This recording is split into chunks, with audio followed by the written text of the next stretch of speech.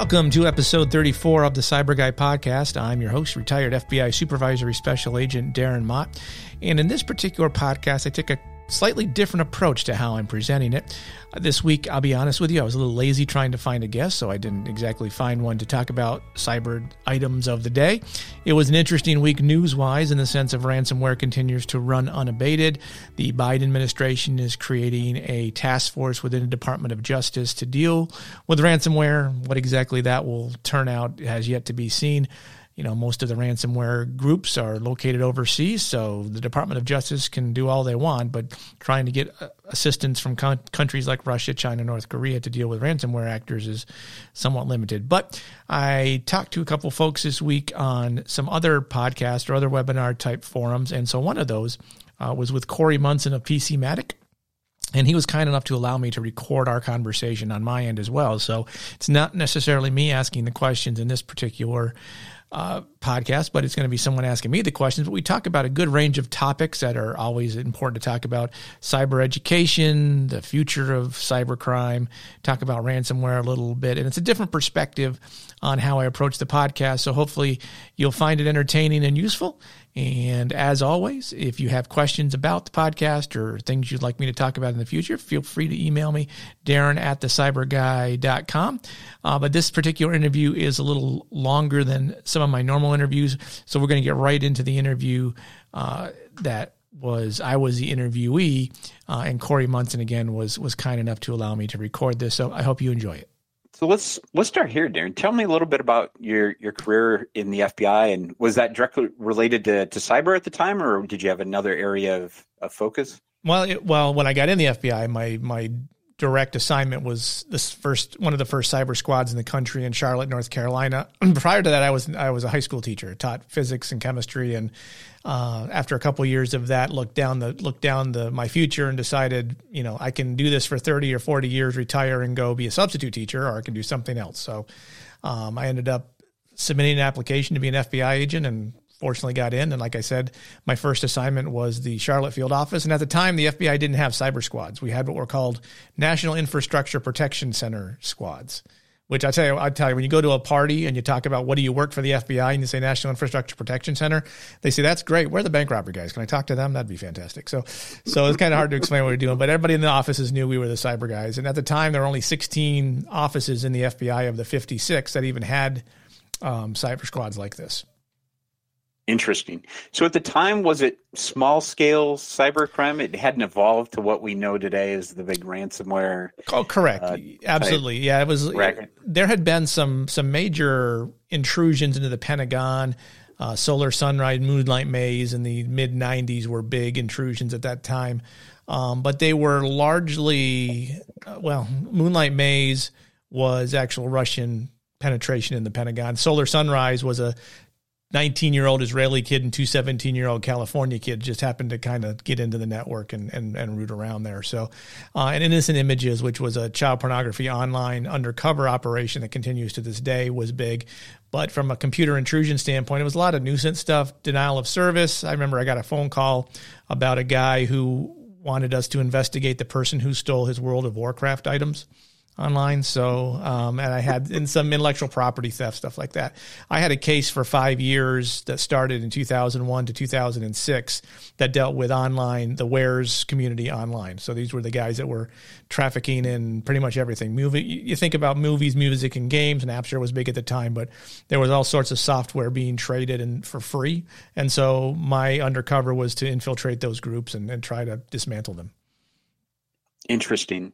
So fast forward to today, one of the things I found fascinating about following a lot of the content you share in your podcast is you do spend a fair amount of time talking to individuals, families, people that aren't necessarily tech savvy about what true risk is and maybe helping them understand where they fall in the risk landscape. Is that right? And I think that's the big problem. If like you and me, we spend all day looking at cyber news and looking at the newest intrusions and figuring out what China's doing and Russia's doing, but we're an anomaly. Most folks don't think about those things, but they go out through their lives and they're on their phones all their time. They're on their computers doing their social media. So they're constantly in the environment where threats are targeting them. And so I don't think they don't think about what those threats are. So my podcast and some of the social media stuff I post online is targeted towards business community to help them understand the threats, but also to the individual, because within any company, most of the cases the FBI worked and continues to work started with a spearfish email. Someone clicked a link somewhere. All right. So that could happen in your business life. It could happen at home. You click a link at home and someone gets in your computer, bad things can happen. So I kind of root this all around. How do I help prevent people from becoming cyber victims? Because I've never gone to a victim of a cyber crime and the first thing they said was, well, I knew it was going to happen. It's just my time. No one thinks it's going to happen to them until it happens to them. And so that's why I have a master's degree in education and a master's degree in cybersecurity. So I try to blend those two things together. How can I help people understand what the cyber threats are? At least understanding, why does someone want my information? I mean, if you're a small 10-person company that makes widgets for the Department of Defense, you probably think, I don't have anything anybody would want. I did completely disagree. Pretty much every piece of military hardware we've ever created has been stolen or attempted to be stolen by Chinese intelligence services, and it doesn't matter the size of your company. They want every little piece, regardless of what it is. And the bad guys, the criminal guys, want your personal information to scam you or steal from you. I started following some guys on YouTube that do reverse scamming, so they call these scammers just to try to mess with them. It doesn't really do much other than it makes for great content, but understanding how do you become a scam victim of those guys to start with is, I think, an important piece that is kind of missed. It's fun to watch, you talk to these guys and make fun of them, but there's hundreds, if not thousands of people on a weekly or monthly basis that are being targeted by these guys and losing billions of dollars a year because of it. Absolutely. And we can get into some of that because some of what we track internally and even some of our customers being targeted with it. But one of the things I thought was interesting listening to some of your podcasts is you were talking about the need for maybe collectively as a community for us to help seniors out there that are really being preyed on. And it happens to be a very large percentage of our customer base. We're a security product, but we have a lot of seniors that are using the product who are definitely in the crosshairs of a lot of these scams. And we try to do what we can to get them educated and at least make them better equipped to defend against some of this. But it's relentless now, it seems like. Well, I think it all goes back to, and this goes back 20 years from when I started, is there's an inherent trust value that seems to be created online. For whatever reason, you go to Facebook and you have your couple dozen friends from high school and some friends from college and other people who connected with you, and you just kind of trying to trust that community you've created online. And so there's that built-in trust factor. And for the elderly, it's they may have grown up in a time where you trust your fellow man and things aren't quite as politically polarized and stuff like that. So you want to have most of us, I think, have an inherent trust of people. And so the bad guys prey on that trust value to get people to give them information that you normally wouldn't. I mean, if I walked up to a stranger in the middle of the street and said, hey, can I have your social security number? No one's going to give it to me. But for some reason online, if you say, hey, I'd really like to, for whatever reason, if you can give me your social security number, I can give you $3,000 or whatever the scam is.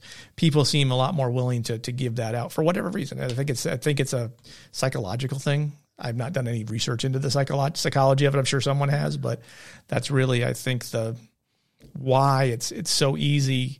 And folks that didn't grow up around technology and computers don't understand the threats, don't think about the threats. They just they're there for information and then to talk with some friends. I mean, the first computer I ever worked on was in 1977. I was 11 years old working on this huge bank computer that my mother was programming for her bank and playing like this little game. And I was just fascinated by the whole concept of computers in general and kind of went from there. So, and maybe to drill into a couple of the scams that we're dealing with a lot. The one that we come across almost daily are these tech support scams. Yeah, that's a big one. Where we even see our own customers, and we again try to do what we can to provide the correct information. But someone's out there on Google, they're searching for help for a particular software platform, whether it's our product or another product.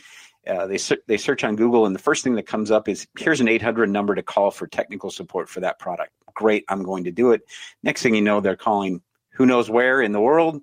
They're identifying themselves as an employee of that company. And then maybe one thing leads to another. They're remoting into a system and installing who knows what. We track that very closely, and it's something we're doing a lot to try to take some of these things down. But it's social, it's video sites, it's any number of domains that are being poached to pose as these types of operations. But that's definitely one that we see increasingly becoming a bigger and bigger issue.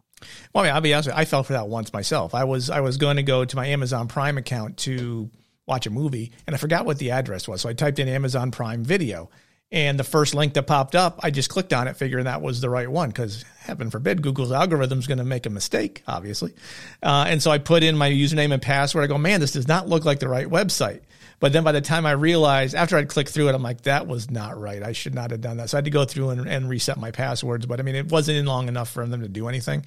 But it's that same thing. I had a friend of mine call me because his mother had an issue with Amazon and needed to call the Amazon support desk. The first link that popped up when she searched it was a fraudulent site, and they got her debit card information and all sorts of stuff. I'm not sure why Google doesn't have a way to remediate through all of that, but I don't know what their processes are. But I mean, the bad guys know how to use the system. I mean, chances are they're paying for the ad. If I'm that's what I would do. I would create a fictitious site and pay Google to advertise me at the top of the search link. That's why, like, the first search terms that come up on any Google search, I immediately skip by them. And if you don't look close enough, you can't even see that half of them are ads unless you're paying attention to them. So the bad guys are always a step ahead of technology. I've said this for years, but technology moves very quickly. The bad guys are right behind the edge of that technology, figuring out how to compromise it and exploit the vulnerabilities. Law enforcement's way behind, saying, "Ooh, we probably should catch up to that up there." And then you have the politicians who need to make the laws to protect everybody, worried about cow flatulence or whatever else. And so they're not getting around to the laws that will help deal with this cyber criminal stuff. But that's, so the bad guys are always on top. I'm curious on your take. It feels like with all these data breaches, and if it's Facebook or Experian, you name it, right? Who hasn't been breached these days? Target, right? Mm-hmm. And we're led to believe that a lot of this information is out there to be had on the dark web, pennies on the dollar. It's being leveraged as part of these campaigns.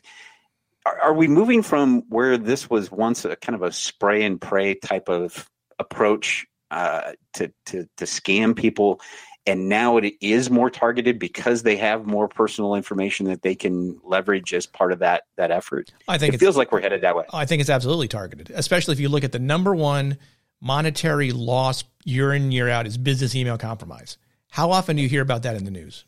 I mean, you and I hear about it because we see those articles, right. But for the general person, if you walked up to 10 people, say, explain to me business email compromise, you're not going to find anybody who can answer that. But if you ask them, what's ransomware? Probably 50% know what it is, or at least has heard about it.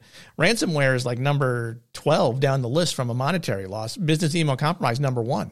It outstrips ransomware by six times the amount. And it only works because of the use of valid credentials, and they're not spraying for that information. They are finding online valid credentials that they're then exploiting to do the business email compromise, or get a company, which basically means a company email is created that looks like it comes from the CEO, CFO, or someone say, hey, pay this invoice for $50,000. And the money goes out the window based on they're in the legitimate email process. So I think it's absolutely targeted because of all that information out there. I show a chart when I do presentations. It's from a website called Information is Beautiful. And if you just put in data breaches, you get all these bubbles of all these different data breaches going back from AOL in 2003 all the way up to whatever happened yesterday. And the point I make is, look, if you look at just this piece of that chart that I have showing to you, you will find somewhere where your information was compromised, be it Marriott, Yahoo, Experian, Facebook, LinkedIn. I mean, I could sit here for an hour naming data breaches. Your information in some way, shape, or form has been lost. Did you know that occurred? Unless you're going to check haveibeenpwned.com to see what public information is available, I have no idea what's been compromised, be it email, IP address, login, password, whatever. So let's take the Yahoo data breach for an example. 3 billion usernames and passwords compromised. What percentage of that 3 billion people do you think even knew that their information got compromised? Let's say everybody but 10%. It's probably way more than that, but what's 10% of 3 billion? I asked this question a lot. I never have the answer myself, but I think it's 300 million, 300 million, I think. So of that 300 million, how many use the same password that they used for their Yahoo email, for their bank account, their social media accounts, everything else? Let's say just say for the sake of it, let's say another 10%, when it's probably larger, closer to 80%. 10% of 300 million is 30 million. So if I'm a bad guy, I got 30 million legitimate login credentials that I can probably use across multiple platforms and probably find access to something somewhere. What I sense with, and I confess that I don't know the exact details behind the whole Facebook breach and what all is out there, but my gut tells me if it's not just simply user account information, if it's a full dump of Facebook level detail, all of a sudden they have your profile. They know who you've liked. They know who you don't like. They know what companies you follow, don't follow. Mm-hmm. It opens up a slew of options again for this for very targeted spear phishing and beyond. So maybe we're just starting to understand or feel the brunt of what that's going to mean. Yeah, I will say one thing for that Facebook, the 500 million Facebook data, the information scraping campaign that they was in the news last week, a couple weeks. The only reason, and I'm not here to defend Facebook, I don't think Facebook gives a crap about people's privacy and what they do with it or if they lose it or not. But because of GDPR rules, my guess is in that 500 million were European users. They'd have got jammed up pretty badly for that particular data breach. And I haven't seen any news where GDPR fined them the $1,000 per user account or whatever, unless they did it silently. Right. So I think it's probably some kind of, ability that bad guys figured out to scrape user information, publicly facing user information. Let me put it that way. Cause I did the test on it for me and my information wasn't there, but I don't follow anybody. I just use Facebook to go to groups I'm interested in just to get information like on drones or guitars or whatever my personal interest is. So, but who knows? I mean, it's hard. Again, it's hard to tell. Especially in the United States, there's no data retention laws or limited data retention laws and no limited requirements for what you should report. California has a pretty strict one. But again, it's not like they publicly announce it. My biggest complaint when you see, not even a complaint, my biggest concern when you see a lot of these data breaches, especially the ransomware stuff for the schools, is what's the postmortem on that? So you had a data breach, you fixed your problem. Okay, can you tell us how they got in? That would be fantastic to know. What was the methodology for which they got into your network? That helps everybody to say, here was the vulnerability they exploited. I'll give you, so there's one school district, I'm not going to say who it is, but I have knowledge on their particular ransomware. It was not a spearfish email, which I would have thought it was. It was actually a third-party access. They allowed a third party to come in and do some maintenance on their network and didn't remove that user information. Now, how the bad guys figured out to access that user information to get into the network, I don't know how that happened, but, could have been an insider, could have been a whole lot of different things. But all these ransomware attacks, like the city of Atlanta, do we know to this day how ransomware got on the city of Atlanta system? I'm not aware of it. I'd be honest, I haven't looked that closely, but I'm not. Did someone click a link? Did someone put a thumb drive in they weren't supposed to? That would be valuable information to the world at large. But I think that's a very interesting topic. It's something that we've talked about for the last couple of years. And even as recently as this week, I saw there were some folks at the federal level talking kind of informally about what about an NTSB for cyber events? Somebody that comes in and investigates, and there's complete transparency, maybe not complete transparency, but at least some level of transparency that everyone can benefit from about what happened and how to plug that hole. Yeah, I know some of that comes through ISACs to some degree, but again, it doesn't seem to be like a uniform collective effort behind it. I think you're exactly right. We don't know what happened in Atlanta. Most of these schools, we don't truly end up fully understanding. They issue the boilerplate press release about what happened, and then it just kind of fades into the insurance company that's paying the ransom or whatever is going to happen at that point. And I think the one example that must have been really bad, but we'll never know exactly how bad it was the whole Microsoft Exchange on-premises vulnerability issue. Because the rapidity with which DHS came out with their advisory, fix these holes, and Microsoft was right there along with it. There was an uncommon collaboration between the private and public sector to fix those vulnerabilities. So it must have been really bad at some level. And I think we're going to need some kind of catastrophic ransomware event that impacts whole of government in some way for that to really move anything forward. But that's more of an opinion on my part than any, actual knowledge. But that's kind of 20 years in the government. It's not so much we're going to be proactive as, something bad happened, we should probably fix that. I used to tell let me rephrase that. I stole a metaphor from a friend of mine who said the way the Bureau runs is, imagine the FBI as a horse owner. So there's a guy who owns 20 horses. One of the horses breaks out of his stall, leaves the barn and runs away. So what does the horse owner do? He shuts the door of the barn and beats the crap out of the horses that stuck around.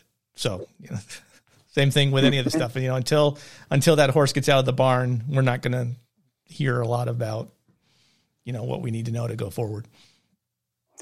If you haven't read the book, and I've been recommending it like crazy, we're actually going to be promoting an appearance by the author Nicole Perlroth, who New York Times cybersecurity reporter, wrote a book called "This Is How They Tell Me the World Ends," and this is all about nation-state activity related to 0 days, and how there is more or less a marketplace, or a marketplace has grown for 0 days, and governments are out there buying these 0 days and kind of tucking them away for their own personal use, and it's a fascinating look at how that's evolved and how it continues to evolve. And to go back to your point about exchange, all sorts of questions. How long have we known about this? Who knew about this? Who didn't say anything? Right. Given how urgent it is now. Well, the average time it takes before you even realize you have a data breach or someone in your system is 306 days. I mean, SolarWinds. That's the SolarWinds perfect example. When did we find out about SolarWinds? Right. January of this year. When did they get in? November of 19, I believe, was the postmortem on that one. So they were in for over a year before anybody figured out there was something going on. Yeah. So let's talk a little bit about, and to take it back to the average consumer at home who's thinking, all right, all these things are going on in the world. Am I really a target? What can I be doing? One of the things that we really emphasize around here there are some really simple things that people can be doing. Mm-hmm. It doesn't have to be a big investment, even if you're a small business owner. Password hygiene, training your employees to be on the lookout for phishing attacks, making sure you've got good antivirus software. It seems like there's just not a heck of a lot of reinforcement on the fact that many of these things can be prevented. We're not claiming that everything can be stopped, but it seems like a real lack of blocking and tackling too many times.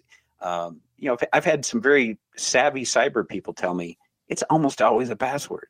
Mm-hmm. It is almost always bad password hygiene. Right. And if multi-factor was in place, this could have easily been stopped. Is that kind of consistent with the advice you give? That's exactly right. Three basic things I usually say for anybody who just wants a basic protection scheme is have passwords over 13 characters, multi-factor authentication, use a VPN when you're using a free Wi-Fi. Really, it's simple as that. And I think you can actually even boil this down to something simpler, is that just develop a cyber secure mindset. Understand that there are cyber actors that want your information. They don't know who you are. They don't know where you live. They don't know anything about you other than you have something that they want, be it your login information, your bank information, your naivete, really. I mean, the whole thing we see a lot of these scammers getting people to go to Walmart and buy them $500 in gift cards, and people do it. The whole Department of Internal Revenue Service amuses me to this day when they call and say, we've got a warrant out for your arrest. Keep me on the phone and go to Walmart and get me these credit cards, whatever. But anyway, people don't think about in general. What I found, people, regardless of where they are in their life, if they're retired at home, if they're working for a company, they just don't think about the cyber threats on a daily basis. And companies, I don't think, do a good job of reinforcing the need to do that. I don't think they do a good job of doing education in general, because again, it's one of those, we don't have anything anybody would want. Well, if you look at the average cost of a data breach is roughly $2.92 million per event. That number fluctuates depending on where you look, but it's expensive. So what's your cyber training budget? What's it look like? Is it you get a free Nobi, you use Nobi for phishing services every once? I'm sorry if that's a competitor. I apologize. I don't mean to bring that up. But no, you're fine. You use that for your phishing, whatever, and then you do some training with it. Okay, what's that cost you a year? You got the lowest level, $5,000. And there's a compliance piece that go watch this video for 30 minutes on information security. We've done that. Everybody's good for the year. We don't have to think about it again until next year. Okay. Well, 6 months, people are going to forget what it was that they trained or looked at because you're inundated with emails all the time, because that's still the number one intrusion vector is emails. So how do you develop a mindset that makes people understand or think about these threats all the time? It almost needs an additional investment of maybe you have someone come in once a month and just say, okay, for the next 20 minutes, we're just going to talk about why your password needs to be 13 characters. Next month, we're going to talk about why should you have multi-factor authentication? Why do we use it here in the company? And why should you use it outside your life? And here's how you do it, and it doesn't cost you anything. And then the next month after that, you talk about here's what insider threat looks like. If someone comes in and steals all of our information, our stock prices go down by 50%, that's going to impact you as well. So, help them get buy-in. How do you protect yourself from home? How do you protect your kids? You could have a topic a month and only spend 15, 20 minutes on it. But that's going to build that cyber secure mindset for that person because they're constantly at least referencing something that allows them to proceed online daily. Because if you can at least understand the threats that are targeting you, you can then assess your risk on a daily basis and proceed wisely. Sorry, that's my tagline there, but it has to be reinforced continuous training. The problem with cybersecurity is it's a loss leader for any company. You're not making money off of it. Exactly. Well, and here's the complicating factor that we've been tracking since last March is this shift to work from home. So if we know what you were just saying is crucial from the smallest of companies on to the largest of enterprises, and now all of a sudden this mass migration virtually overnight to work from home, some of the research we have done suggests that as many as 60% of these people are using their own personal devices, which is giant red flag. Yeah, who knows how poorly secured they are? But at least our surveys are showing that as many as 40% of these people say they're getting no technical support or additional training from their employer while they're working from home. Boy, poorly secured devices on who knows how poorly secured their Wi-Fi network is at home, and they're not getting any additional training. It feels like it's a perfect storm if this remote work and shift to work from home is going to be permanent. And we're going to have to come to terms with what that means if you're an employer or an employee for that matter. Right. And it goes back to the whole cyber secure mindset thing again. Think about if you're at home with your 16, 14, and 12-year-old kids who are doing school as well. So they all have devices on your Wi-Fi, on your internal home network, along with your device that you're using to connect to your office. Ideally, your office has provided you with some kind of VPN secure login to the network on that side. That's great. Okay, so the point-to-point connection is secure, okay? But all of the computers on that home network share information. So they share a centralized network server for movies, music, whatever. But the 16-year-old just downloaded Call of Duty, the pirated version, which had malware attached to it, which then jumped off of his computer onto your computer. And so you have that secure connection between you and the business. But the bad guy is in your computer that you were sitting there staring at. What does that secure connection do for you? He's got access to he's watching what you're doing. Your security is now out the window. And I'm not saying you have to restrict all your users or have multiple networks, but there are ways around that in the sense of creating multiple zones of connectivity in your net. But who knows how to do that? You and I may know how to be able to do that. But if I tried to do that and explain to my wife, hey, I need you to connect to this network over here, she'd be like, why? What's the difference? I don't understand. Why do I have to do that? Not to mention a friend of mine who will definitely remain nameless walked into his house, and in his kitchen is a big chalkboard with their Wi-Fi password. For every kid that walks through that house or any repairman that walks in, there's the Wi-Fi password right there. How many houses are set up that way? But I think that is the fear. How many devices are you connecting? Do you happen to have a corporate issued device? Are they providing with a VPN? Let's hope a lot of those things are in place. But unfortunately, I think a lot of it isn't in place, not to mention acceptable use policies from employers, or even any level of support. I think that is what's really going to have to change in the coming. We were hoping we would see a shift over the course of the year. We did a survey right around the March timeframe and asked a lot of questions about security at work from home. And then basically sent the same survey out last month. And in a year's time, we didn't see much of a shift. Still personal devices, still lack of support from employers. And, the majority of these folks are just sent home to, work from your kid's laptop. And like you said, who knows what's been downloaded there, how secure it may be. So I think long term, it feels like that's just, it's a glaring number of red flags that are going to have to be addressed. Well, not only that, think about, so all these companies that are now doing work from home, how many of them are advertising it as a perk? So I'm a bad guy. I'm like, okay, that company, I'm interested in what they have. All their employees are working from home. All right, let me go on the dark web and see if I can find their email domain and accounts attached to that email domain.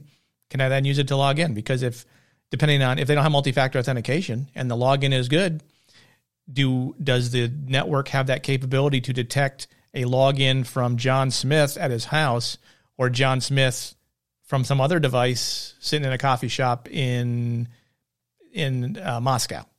How they hopefully, ideally, they detect the Russian IP, but chances are John Smith in Moscow is using a VPN that appears to come from Atlanta, so he's probably okay. But my guess is if you're, there's plenty of companies. If you're less than 100-person company, what's your IT team look like? One person who can spell computer, and so he's the IT team. How's he securing that network? That's exactly right. And we deal a lot with managed service providers, and we've suggested this is an opportunity for MSPs, especially to help support small businesses that don't have an IT budget, that don't have IT staff. Someone's going to have to go into those homes, maybe even hands-on, and take a look at how employees are connecting and what they're connecting through. And I think bigger, broader, I've suggested the conversation's got to be about what is your expectation as an employer of your employees now? Should they now be expected to maintain a certain degree of security at home? And is that a prerequisite or a qualification for being employed? Is you have to demonstrate that you're logging in a somewhat secure manner. I don't know. I think it's a broader topic that if work from home is truly permanent, it will have to be addressed. Well, it's going to do. There's a business opportunity there for someone to create policy templates for that exact thing and then sell them, because chances are a lot of companies. And so the company I work for now, we do a lot of assessments within the defense industrial base, small, medium-sized companies. Half of them don't have policies written down to start with, so there is no policy. I mean, if you wanted to, do bad things on their network from within the network, they couldn't fire you for doing it because there's no policy that prevents it. I'm shocked still that companies allow employees to access personal email on the corporate computer. Why even have that ability to do that? Because we all have phones. You can check your email on your phone. You don't have to check your email at your corporate computer. But who blocks it? Not very many people. And email is still the number one attack vector. So you're allowing an extra vulnerability there that is very easy to close off. But that's a rant that I usually give pretty much every time. So, yeah.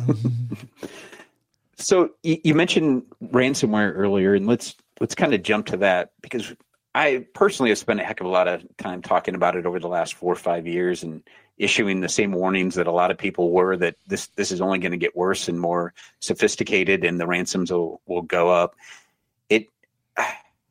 Is there any sign of this receding, or are we just going to continue to see this become more sophisticated? Data exfiltration and any number of variables now that are baked into this that are just driving ransoms through the roof. Right. Yeah. There's no sign this is going to end anytime Sure. No, soon. absolutely. Go back 4 or 5 years ago. What was the ransom request? $4,000, $5,000, maybe at the most. That's what they were asking for. Really, 1 or 2 Bitcoin, which was $2,000 at the time. Now what is it? $10 million, $40 million. I mean, it's astronomical. And I think what they're looking for is, what's the max I can get away with? I think the market value is trying to weave its way into what is an acceptable amount. So if you say 40 million, I say no.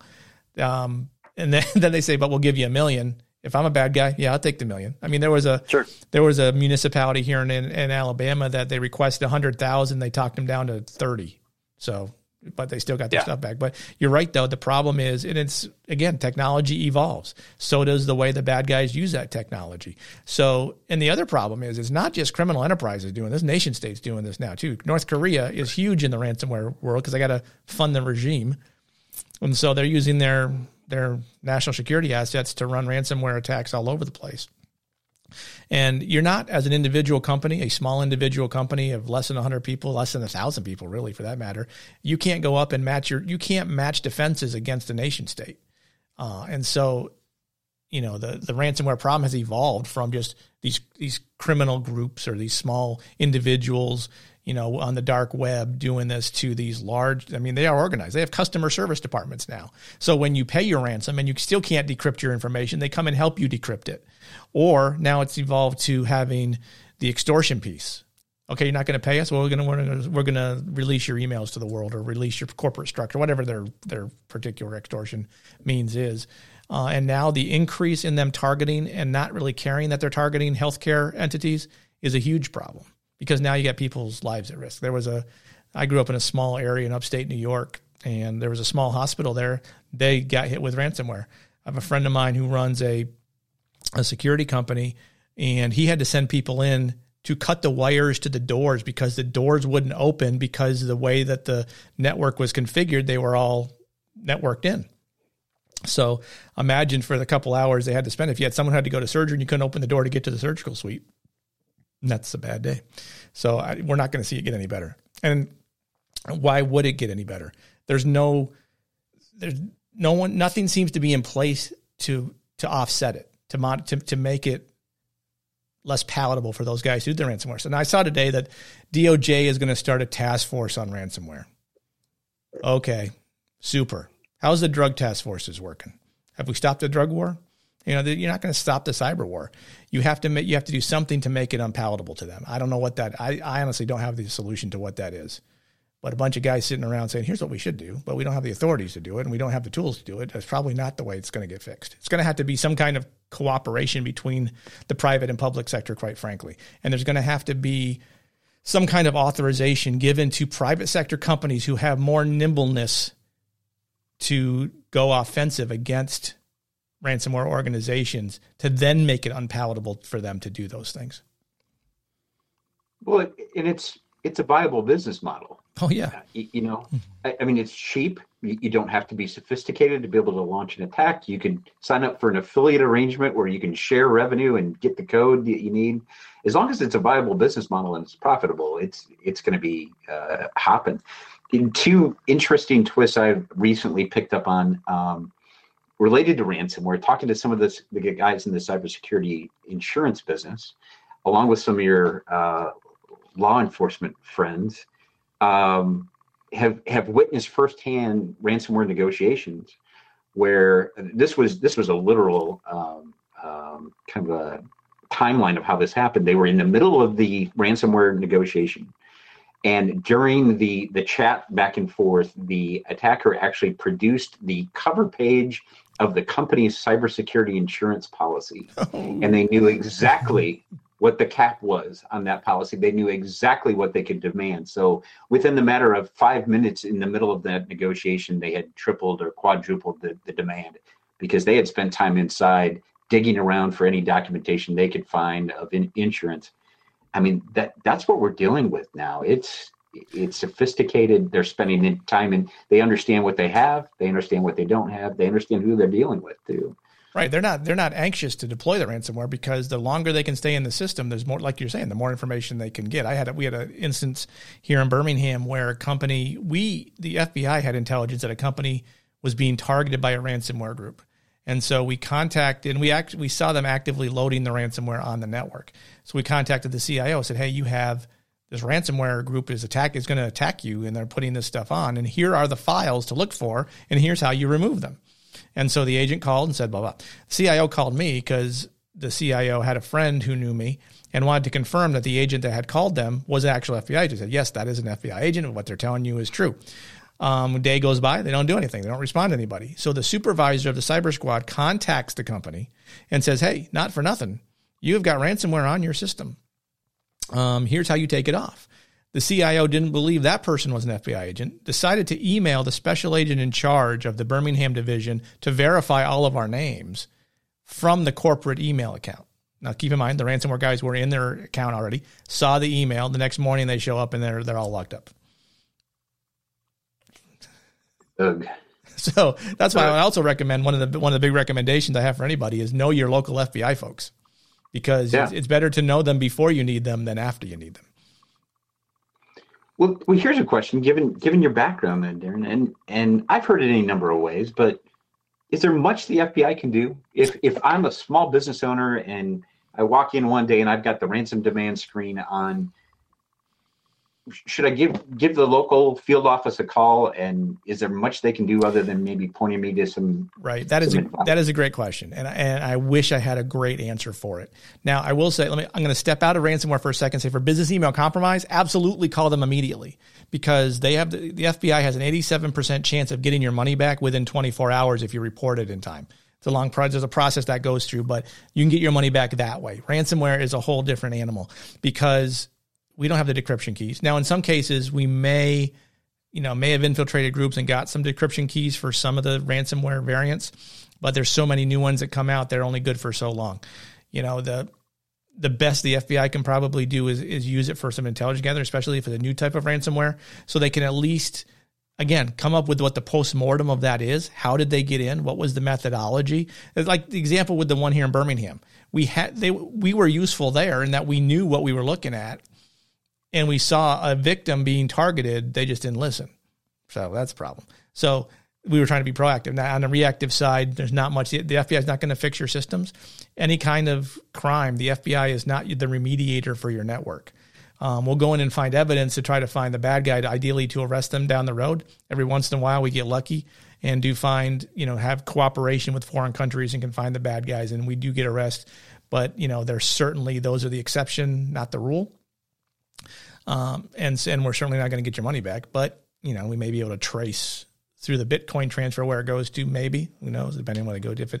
If the Bitcoin transfer goes to Coinbase, that then goes to an account in Iowa, then we can probably find that guy. But chances are it's going to Coinbase, then it's going to China, and then it's going to India, then it's lost at that point in the blockchain. But it's at the minimum, if you become a victim, it's good to at least contact the FBI, because then you at least know who your FBI folks are. Because what a lot of companies happen to a lot of companies is if they pay the ransom, they then don't go clean in the vulnerability that allowed the ransomware in first. 6 months later, all of a sudden everything's locked up again because another group came in. Because ransomware really is, there's now RSPs, ransomware service providers, that you don't even have to build the ransomware. You just go buy it and deploy it and get your money. And let's not be shocked if you've paid the ransom once that you get reinfected exactly. Or somebody's coming back after you. Mm-hmm. You're now an even bigger target. The other piece of ransomware we just recently blogged about that I thought was kind of interesting is getting into the data exfiltration side of things and what's happening there and how they're attempting to leverage that threat of publicizing this information. And I think it has the potential to get even more serious. And this goes back to, if you recall, the dark overlord mm-hmm. cases. Yep. And this tied back here into Iowa, where I'm from, where they hit the school, got a hold of all the school information, including information about families and students. And when the school didn't want to pay the ransom, they started contacting the families directly and making threats directly against the kids. I mean, that was 4 or 5 years ago. I sense that could be where the whole exfiltration piece is evolving to some sort of threat beyond just a ransom demand. Well, I think we're already seeing that. I think we've seen that where they've threatened to release corporate information about the company that's private that would maybe put the company in a bad light and cause all sorts of other ramifications beyond just the ransomware piece. So it'll be interesting when we get to, let's say you're in the middle of a heart operation and the network gets locked up. How about that extortion? Hey, yeah, we'll turn it back on so you can finish the heart surgeries you're doing or whatever. Or, we encrypted your, think of a health machine. I'm sorry. I'm blanking on particular health mechanisms, but all the stuff in hospitals are all networked. So, right. Yeah. Well, to bring it full circle then, I mean, I'm encouraged because I do think that there's still opportunities for people to block and tackle better and do some preventative things, and not just individually or as a family, but small businesses and heck, schools. There are plenty of opportunities to improve security at schools without investing seriously. But it feels like the more conversations like this can happen, that don't necessarily go too far into the weeds and insist that there's a big need for some advanced enterprise level security solution for everyone. I think ultimately that'll be a plus for maybe the little guys out there that can do a lot to take care of themselves. Oh, absolutely. And I'll be honest, I'm trying to do that myself. I've created a cybersecurity for schools option, a cybersecurity for churches option. It's just here's what, and we haven't even talked about churches, but again, there's money in churches, and I guarantee you there is limited cybersecurity issues or cybersecurity in churches. I'm working with my church I go to here in Huntsville, and providing them with this training to say, again, help your employees create a cybersecure mindset so that they understand that, people are targeting them for a reason, and you just have to take a couple extra steps to protect them. They're not using multi-factor authentication. They have the capability to turn it on, but just turn it on, and you prevent a lot of these issues. So, I think there's plenty of educational resources out there that you can use that don't necessarily cost a lot of money. You just have to trust the person that's giving you the information. So, you have to kind of look around for that kind of stuff, and yeah. Absolutely. And maybe some of the best ways to find that good information would be connecting with you. I know you're a big LinkedIn guy like I am, but you've got access to your podcast and everything. What's the best way for our community to connect with you then? So obviously I have a podcast called the CyBUr podcast, and CyBUr is spelled CYBUR. It's a play on FBI. In the FBI, if we had a gun or a car that was given to us by the FBI, we call it a BU gun or BU car, F for Bureau BU. So that's why it's CyBUr guy. And I'm on LinkedIn, Darren Mott, DarrenMott. And I try to post, I haven't done, this week's been I'll be honest, been lazy this week, but I try to post almost every day on different items of interest. And in Cybersecurity Month, October, I posted one thing a day. And usually it's just my take on what that thing is, because you can look at what the media reports from a cyber threat perspective. And, I don't put a lot of stock in a lot of reporters reporting on cyber stuff is really knowing what they're talking about. They're just kind of giving the nuts and bolts and the guts of it. Ransomware. Hey, Broward County got hit with a ransomware, $40 million, sixth largest school district. Okay, what does that mean? Who's doing it? Why are they doing it? What could have been done to prevent it? So I try to give some perspective, a little additional perspective onto what it might mean for others. And how can you help yourself from becoming a cyber victim in the future? Perfect. Well, here's what I'll do. From this point, we'll just kind of talk, and I'll edit the rest out. But this is perfect. This is exactly what we need. And I'll slice this into 2-3 minute segments. Okay. Push them out through LinkedIn and our different social pages. We've got a newsletter that goes out to our entire customer base, which is about north of 500,000. So we'll work you into that. So you get some exposure that way. And I'll just link back to you, tag you in all the posts, and man, I'd welcome your voice into. We've got panel discussions and webinars scheduled all the time, and we're always looking for different voices of reason to include there. So. Thanks. Yeah, I'd love to do it. I'll do the same thing. I'm going to stitch this together and put it on my podcast, and I'll link to you and it on LinkedIn, and we can just kind of post around that way. And yeah, it'd be great. Because my whole thing is, how many people can I educate so they don't become victims, whatever that looks like. So. Yeah. And I'm learning more and more. I've been with the company for 16 years now. There are some people that are truly trying to just do good things and get the right information out there. There's also people that are out there just trying to push and sell crap that's not necessary. And I think we've done a good job of sorting that out. And we like to publicize and promote the people that are doing the right thing. So yeah, and I know appreciate you had Scott Ongenbaum on recently as well, right?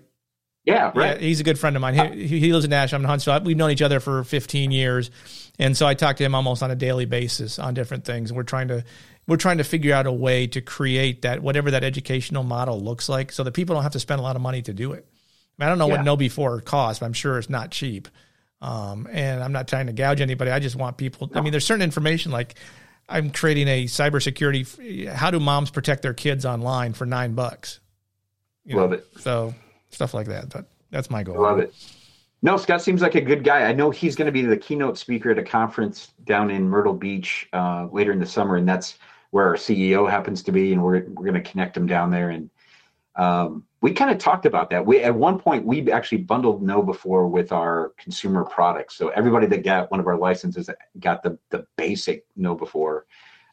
We've since kind of cut ties, not because they're bad news or anything like that. We just, we're always looking for more cost-effective ways for people to get access to that stuff. And there's a lot of good free stuff out there, but I think the right package would appeal to our customers in a heartbeat because they do like educating themselves. So, I think people pay for speed. So I mean, you can go educate yourself all you want, but it's going to take you time to find what you're looking for. So if someone can funnel it down, like I'm teaching at a local college a cyber criminology course.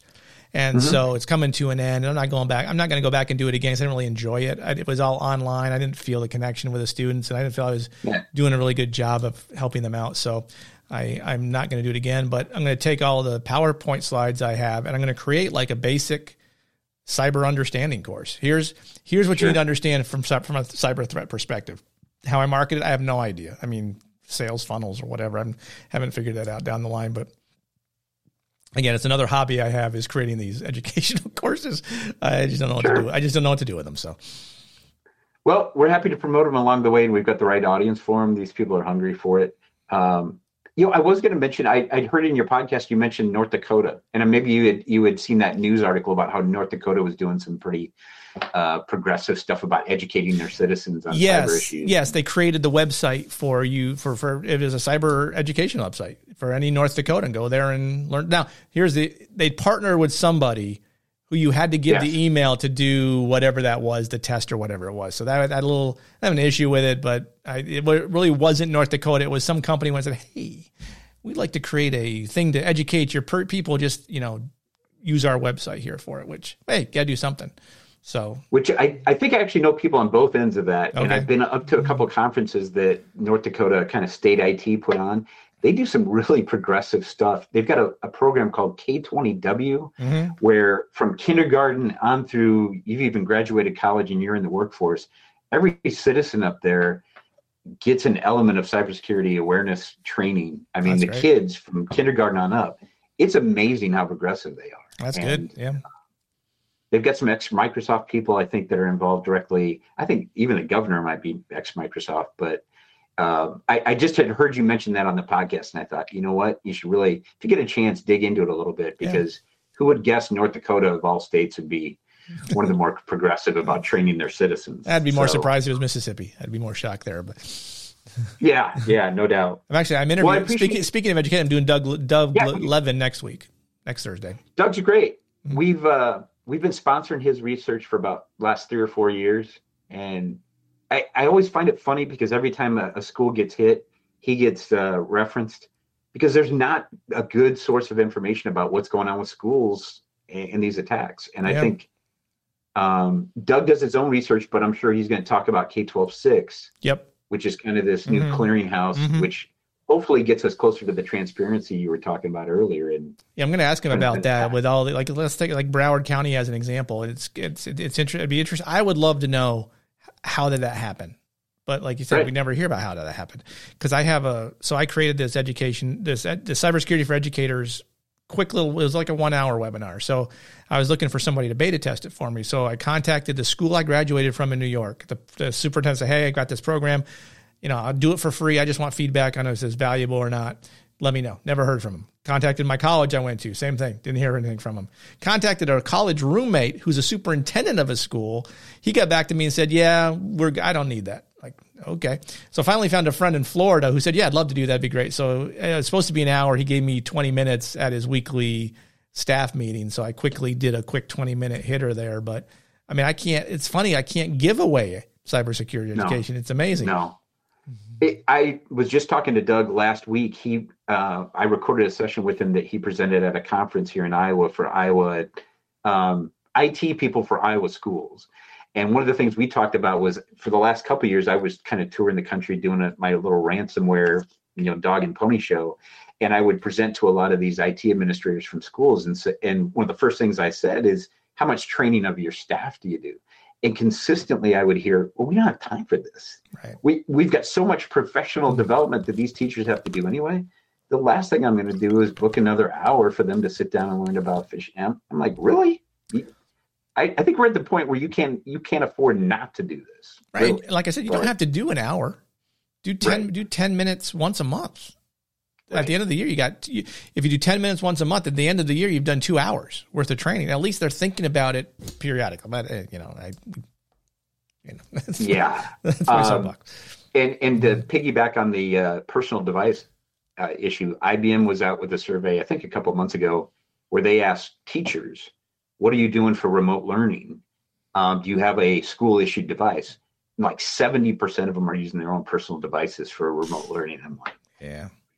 Okay. Good luck with that. Did you see the survey that said they did a survey, or they did a test of people who had taken cybersecurity training, or I forget the exact methodology, but 62% of them who had taken the training still failed it afterwards? Yes. I think I've seen that. And I think they came back with some sort of suggestion that it had to be like 20-day intervals. You had to retrain every 20 days. I don't remember exactly, but yeah, it might have been similar. So good stuff. Yep. Well, again, I appreciate you doing this. I definitely, if you're open to it, I can keep you in the rotation for folks we try to involve in panels and webinars and everything else. We don't ask you to ever talk about endorsing products, nothing like that. Mm-hmm. It's just more educational, informational stuff. The more people I can help educate, the less victims I have to worry about down the line. Awesome. So that's going to do it for this week's version of the Cyber Guy podcast. Again, I thank Corey Munson for allowing me to record our conversation. I hope you found some valuable nuggets in there. And as always, feel free to email me with thoughts, comments, or suggestions or criticisms. I'm good with that as well. Feel free to tell your friends to download and listen to the podcast if you have IT folks or cybersecurity folks or people that just want to help keep themselves safe and prevent themselves from becoming the next cyber victim. They can find this podcast on all of their favorite podcast options, be it Apple Podcasts, Google Podcasts, Spotify, Stitcher. I'm on all those things, so feel free to do that. Otherwise, as you go through your week, make sure you understand the threats that are targeting you, assess your risk overall, proceed wisely, and remember, knowledge is protection. Thanks again for listening. Have a good week.